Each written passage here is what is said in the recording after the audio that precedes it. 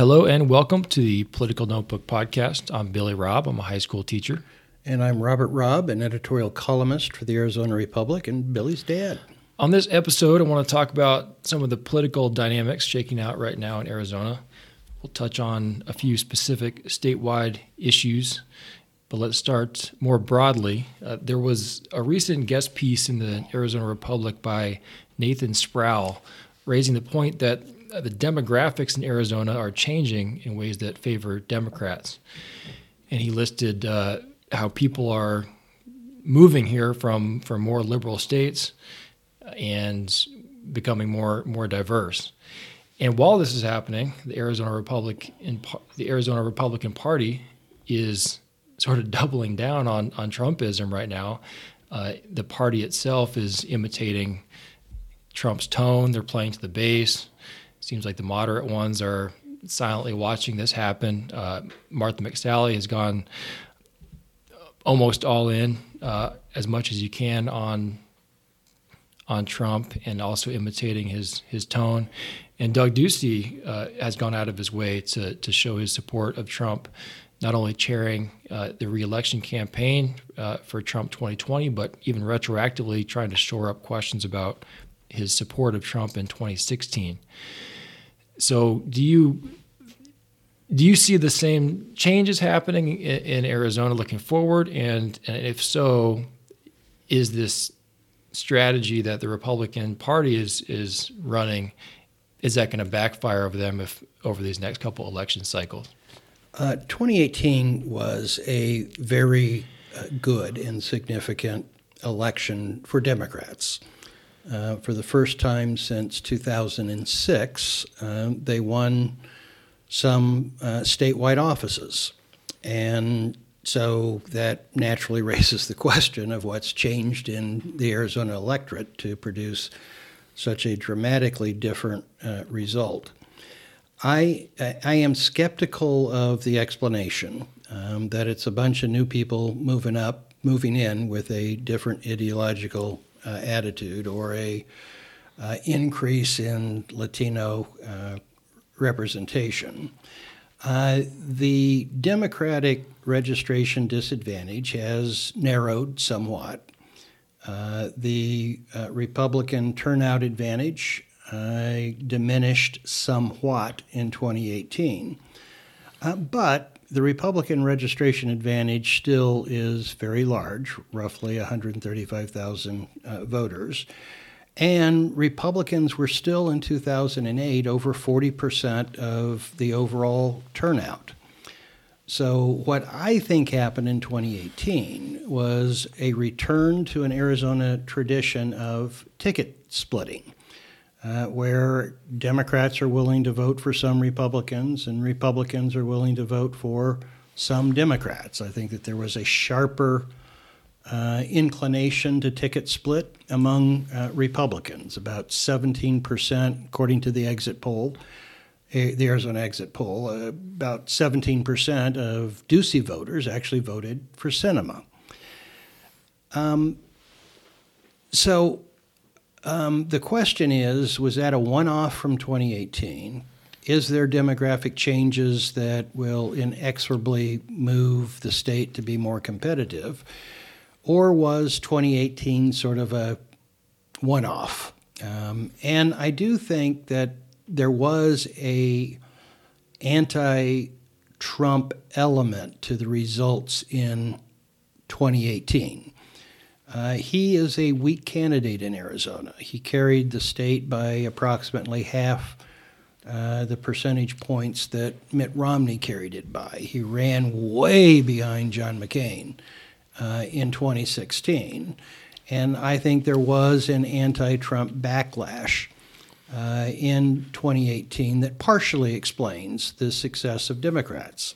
So I do believe that there is tactical danger in the Republican Party making itself the party of Trump rather than reflecting more of the Arizona tradition of John McCain and Doug Ducey, which Martha McSally could fit comfortably within, but seems to want to role play and do the exclusive base appeal as opposed to following Richard Nixon's formula for Republican electoral success, which is a Republican can't win without conservatives, but a Republican also can't win with only conservatives. What is it? Just the pressure of the personality of Trump and his national campaign? Why these Arizona figures are doing it, or is it?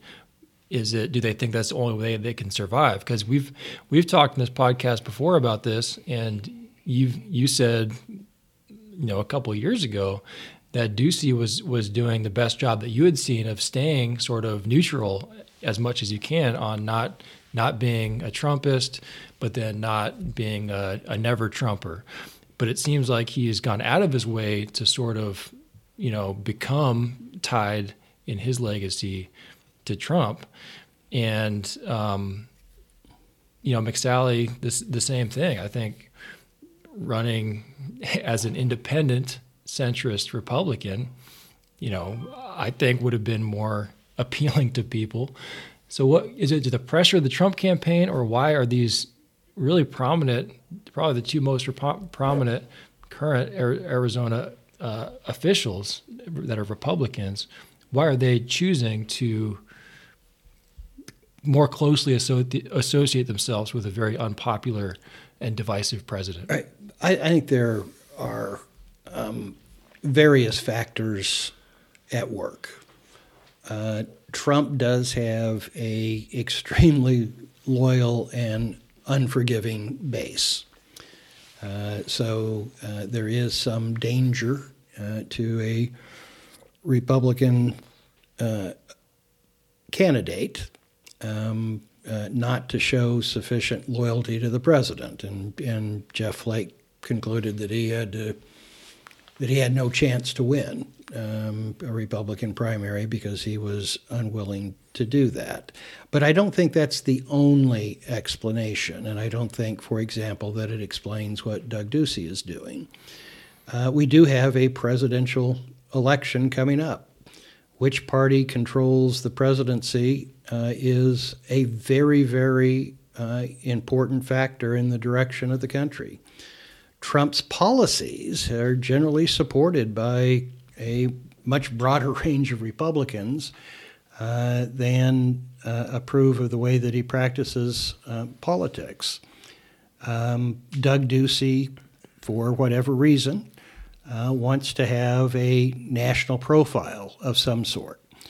So I don't think that it is Ducey drinking the Kool-Aid as much as it is him making tactical decisions based upon what he believes in and what he perceives to be in his own self-interest moving forward on a national stage. Is it possible that that strategy backfires? It seems less likely now. I used to think that it might be a good move for a Republican to come out and actually be actively against Trumpism, to be the leader of the post-Trump Republican Party. But there's like theories and writings among conservatives right now that saying that maybe Trumpism is forever. Maybe it doesn't go away. Maybe Trumpism is still around. All the loyalists are still around. There's Trump kids still around that are probably eyeing elected office.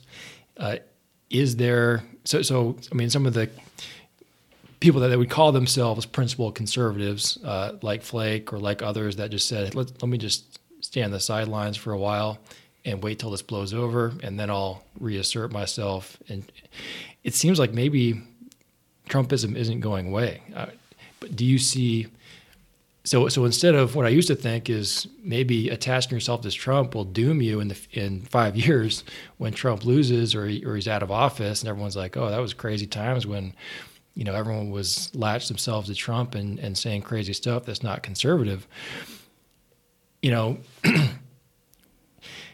Where do you see this going, I guess, is the question. Do you think there is a possibility of a Republican Party in the future where principal conservatism can exist, or I guess is the Republican Party even salvageable at this point as something other than a protectorate of Trump and Trumpism?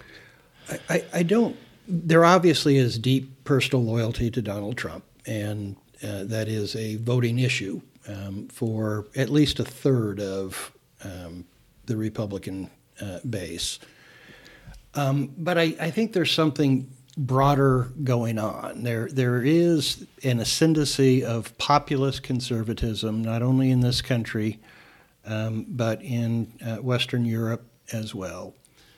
And Trump is the emblem of that and the leader of that in the United States. But I think it has a standing independent of Trump. There is also the peculiar way that Trump practices politics, where you have very personal attacks as his primary way of conducting a campaign. I don't think anyone else can do what Trump does the way that Trump does it without there being a backlash. If Trump were to come a cropper in the 2020 election, get beat badly, particularly if he gets beat by a very liberal candidate such as Bernie Sanders or Elizabeth Warren, then I think there will be some reckoning for politicians that adhered too closely to him in terms of personal loyalty and not being willing to differentiate between the policies and the way that he conducts politics. I do believe that there is a good 15-20% of the electorate who are primarily economic conservatives with sort of a libertarian perspective. Whether the Republican Party remains the vehicle through which they try to express themselves and influence events politically, I think is up in the air. I think that what Trump has done, for the most part, is compatible with what economic conservatives want. Trade protectionism would be the one exception to that. So I don't know that the tent will be shrunk to the point that economic conservatives will feel left out. And if Trump comes a cropper, then I think the ascendancy of populist conservatives as opposed to economic conservatives, as opposed to business conservatives, that relative balance within the party, I think, would be subject to shifting. It kind of bothers me that it's never really been tested. I mean, Flake didn't run, so we don't know. Who would have beat him? Kelly Ward in a primary? Well, the exit poll in 2018 asked the question whether people approved or disapproved of Jeff Flake's performance in office, and over 60% of the electorate disapproved. I think that he did not see a path where he could both win a primary and win a general election. But he also didn't even try, and no one else has really tried either. I mean, McSally, after the first time that she lost, she could have made a decision to run a more centrist campaign. Would she have lost in a? Would someone have challenged her in a primary? Could she have beaten a more firebrand Trumpist candidate in a primary? We don't know. I don't know. Well, she did in 2018, but she still hugged Trump enough to get through the primaries, and not be seen. She did, and I don't know. I don't think that a Republican candidate has to disavow Trump in order to succeed in a general election. He carried Arizona. He did better in Arizona than Martha McSally did. I think he's likely to carry Arizona again in 2020. But I do believe that there is an anti-Trump sentiment among some Republicans and particularly among independents that a Republican would get a larger share of the vote if not disavowing Trump, but charting an independent course of Trump in parallel and being willing to be more publicly critical than they tend to be now. I think McSally has proven that she's supportive of Trump's policies. He likes her. I think that she would have room to run more as the center-right problem solver that at root she really is. And I think that would resonate enormously. It fits the Arizona electorate. Martha McSally and her decisions as to how she campaigns have been a mystery to me. I think that she lost the 2018 election by making very substantial strategic errors. And my perception is that she's on her way to doing the same thing in 2020. And I don't think it is necessary. I think that she could retain the Trump base and make herself more appealing to people who are alienated by the way that he practices politics without jeopardizing a backlash, particularly at this point where she's, in essence, an incumbent. Yeah. And I don't know, it just bothered me that, the Republicans didn't even, including Martha McSally, didn't even make a pretense over being impartial, really, in interviews. And they just straight up said, we're not even we're recording this on the day of the impeachment acquittal. But it wasn't even a pretense. It wasn't even like, okay, let's look at both sides and really take this seriously. It was just like, we're gonna follow the advice of the president's counsel, and we're gonna get rid of this as soon as possible. And that just, to me, it's like at least pretend that you're fulfilling your oath, as being an impartial juror. It was, to me, that seemed like, why not at least pretend to be independent-minded about this? Well, this has been a partisan debacle all the way around, as I will be writing for Sunday. I think the right way to view this is that it was a partisan railroad job in the House, followed by a partisan whitewash in the Senate. She did, in her statement, say that what the president did was inappropriate. So that is something new. I think it was more than just inappropriate, but you did see several senators begin to at least distance themselves from what Trump did in this particular instance. Yeah. I didn't mean to bring up a whole conversation about impeachment, just as an example of how closely, as everyone's probably observing as well, how closely the Republican Party has sticking to Trump. Didn't work out great in 2018. We'll see how it works out for the Republican Party in this upcoming election, 2020.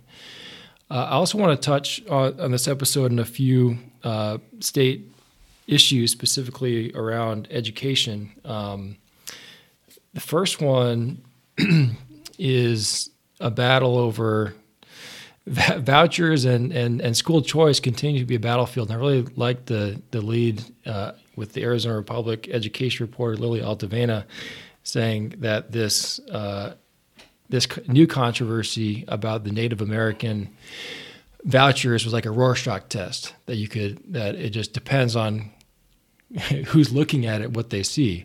One side sees that there's a reasonable accommodation being made for Native Americans on the border states allowing to take their money 2 miles over the border to spend on private education. The other side is seeing this and seeing this is an attempt by school choice advocates to expand the voucher system, which will eventually just be a slippery slope to leading to an expansion. So as you're looking at this proposal to allow students that are in the ESA system to go across state lines for a limited amount or a limited distance over the border, what do you see when you look at that? I think it's a humanitarian gesture. These are students who have been attending that school over the border. They have settled educational experiences with those schools. It is the schools where their parents think that they will get the best education. And to me, it's just simply a humanitarian gesture to those students. And if there's other students along the borders who are in comparable circumstances, it would seem to me the humanitarian thing to do to enable them to cross an arbitrary state line to get the kind of education that their parents want them to have. The idea that suddenly we're going to be sending kids to some fancy prep school back east using Arizona taxpayer dollars, that's just not a realistic fear. And it's too bad that we can't have a more dispassionate, less ideological approach to the discussion of these issues. Is there any reason, do you think, for the advocates to be suspicious at all of the motives of those who want to expand this? I mean, there's Save Our Schools ran a huge grassroots campaign to stop the expansion of vouchers, and this is seems to me like a humanitarian gesture, but is there a reasonable cause for suspicion for those that are prioritizing expanding this voucher system and doing this when there still is gaps and less fully funded as education advocates would like? Voucher supporters believe that they should be universal, should be available to every student. And there has been a strategy by voucher supporters of picking off sympathetic audiences. The special needs kids was kind of where it began, and it's expanded to the sons and daughters of military personnel, those in failing schools. So certainly there has been a strategy of trying to expand vouchers by adding sympathetic categories. So for those who think there should be no vouchers, there is reason to believe that voucher supporters do try to get the camel's nose under the tent. It just seems to me that in this particular case, one could acknowledge that this really isn't the camel's nose under the tent. These are very specific circumstances. And I think it reduces credibility when you cry wolf all the time. It strains credibility when voucher supporters say, oh, well, we just want it for this particular class, and then next year it's another class, and then next year it's another class. My own view is that I'd like to see a public debate with a ballot measure that indeed did provide for universal vouchers. The Voters' Rights Act make that difficult to do because there is some fear that if the measure is voted down, what currently exists gets locked in place and protected by the voters. So I don't think you're going to see that, even though I think that's probably where the policy should ultimately be decided. The other news about ESAs making controversy is the Department of Education accidentally released confidential information about the people that are receiving the ESAs. The Republican Party is sort of making a big deal and questioning the intention of Kathy Hoffman. Seems to me like a innocent, just a mistake. How should Arizonans and how should fair-minded people who are observing this take away from what happened and how they've responded to it? I don't believe that it was malintended. There was an attempt to redact the personal information. The reporter for the Capital Times who made the request wanted account balances. He wanted to see what kind of account balances were being developed in these scholarship accounts. The department, in providing him that information, redacted the personal identifying information, but did it in a way that it could still be revealed. And the Cap Times figured out how to reveal it. While I don't believe it was malintended, it has pretty dramatic consequences. Naturally, reporters now want to follow up and try to find. There are some accounts with very large balances. There's a natural curiosity as to what's the explanation for that. So parents are being contacted when federal law prohibits the release of this information. Kathy Hoffman strikes me as a technocrat. I mean, clearly, if you have someone who's going to be engaged in redactions to public record requests, you should have someone who is technologically competent in actually making sure that it's redacted. So it's on her that she didn't have someone with those skills doing this.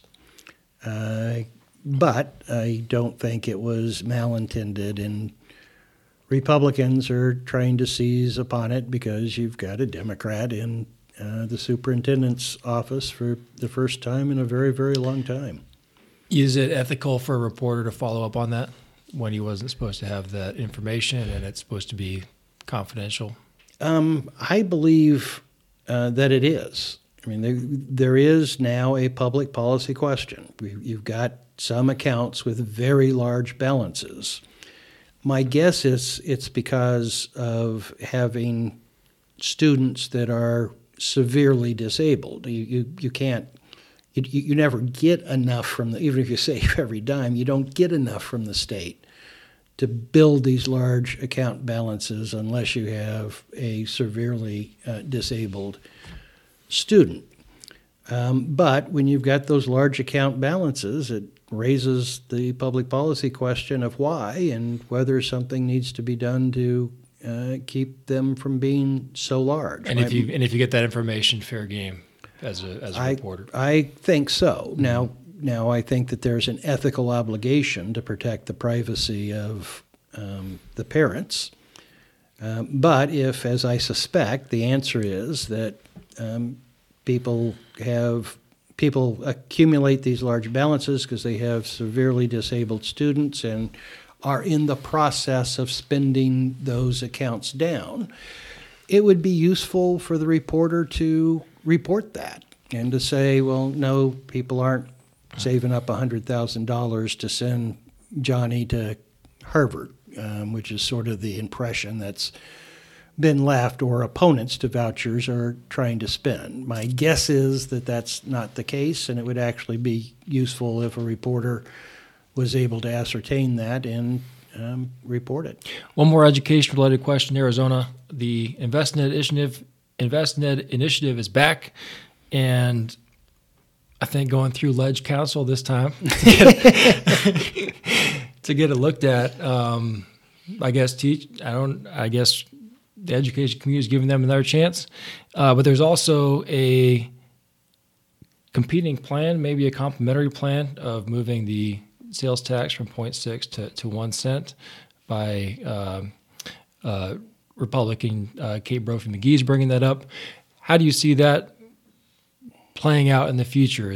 Are those the kinds of things that would cancel each other out? If invested makes the ballot, is there anything different this time that would change your assessment of anything of the politics of this? My guess is that if the increase in the dedicated education sales tax is to be referred to the ballot by the legislature, there will be a poison pill in it, which will say that if any other ballot measure passes, this does not go into effect. There does appear to be some support among Republicans for this proposal, but Democrats oppose it, and I don't know that there's enough Republican support to get it referred. If it is referred, I don't believe that the Republicans will permit the possibility of doubling up. You get the sales tax and you get the income tax from invest in ed. There's been very substantial restoration of K-12 funding to pre-recession levels.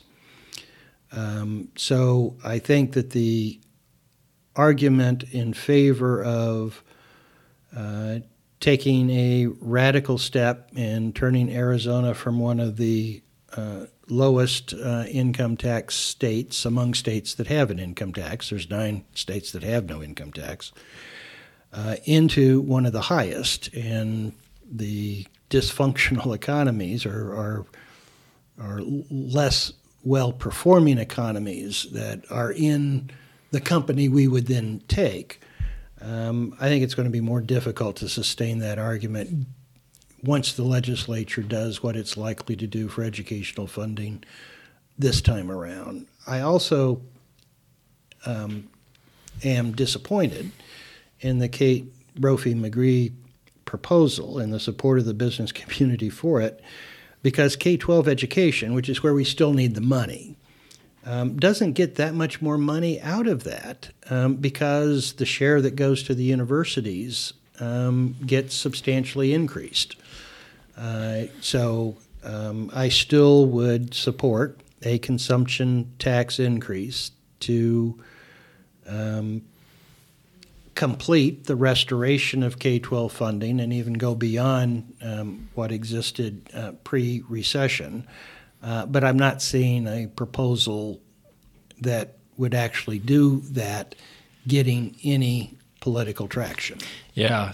And Doug Ducey now has a substantially improved argument that it's not necessary, that we can continue what we've done over the last 3 years with what we can anticipate in increased revenue from existing tax sources. I think his argument is steadily improving. The argument in favor of those who want to make Arizona have one of the highest income tax rates in the country is steadily declining. Yeah, and he made it pretty clear that he is going to be fiercely opposed to any new taxes, whether campaigning against the initiative or keeping it off the ballot. So we'll see how that plays out this year. Very last question. Were you out partying at the 16th hole of the Phoenix Open this past weekend? I have attended the Phoenix Open many times in the past. We used to take you and your brothers out to watch. I have never been in the stands on the 16th hole, and I'm fairly confident that I never will be. I was. What about you? I was satisfied just watching it from the comfort of my couch. Well, thanks everyone for listening to the Political Notebook podcast. You can subscribe to us on iTunes, Stitcher, Overcast, any Spotify, any podcasting app. Thanks for listening.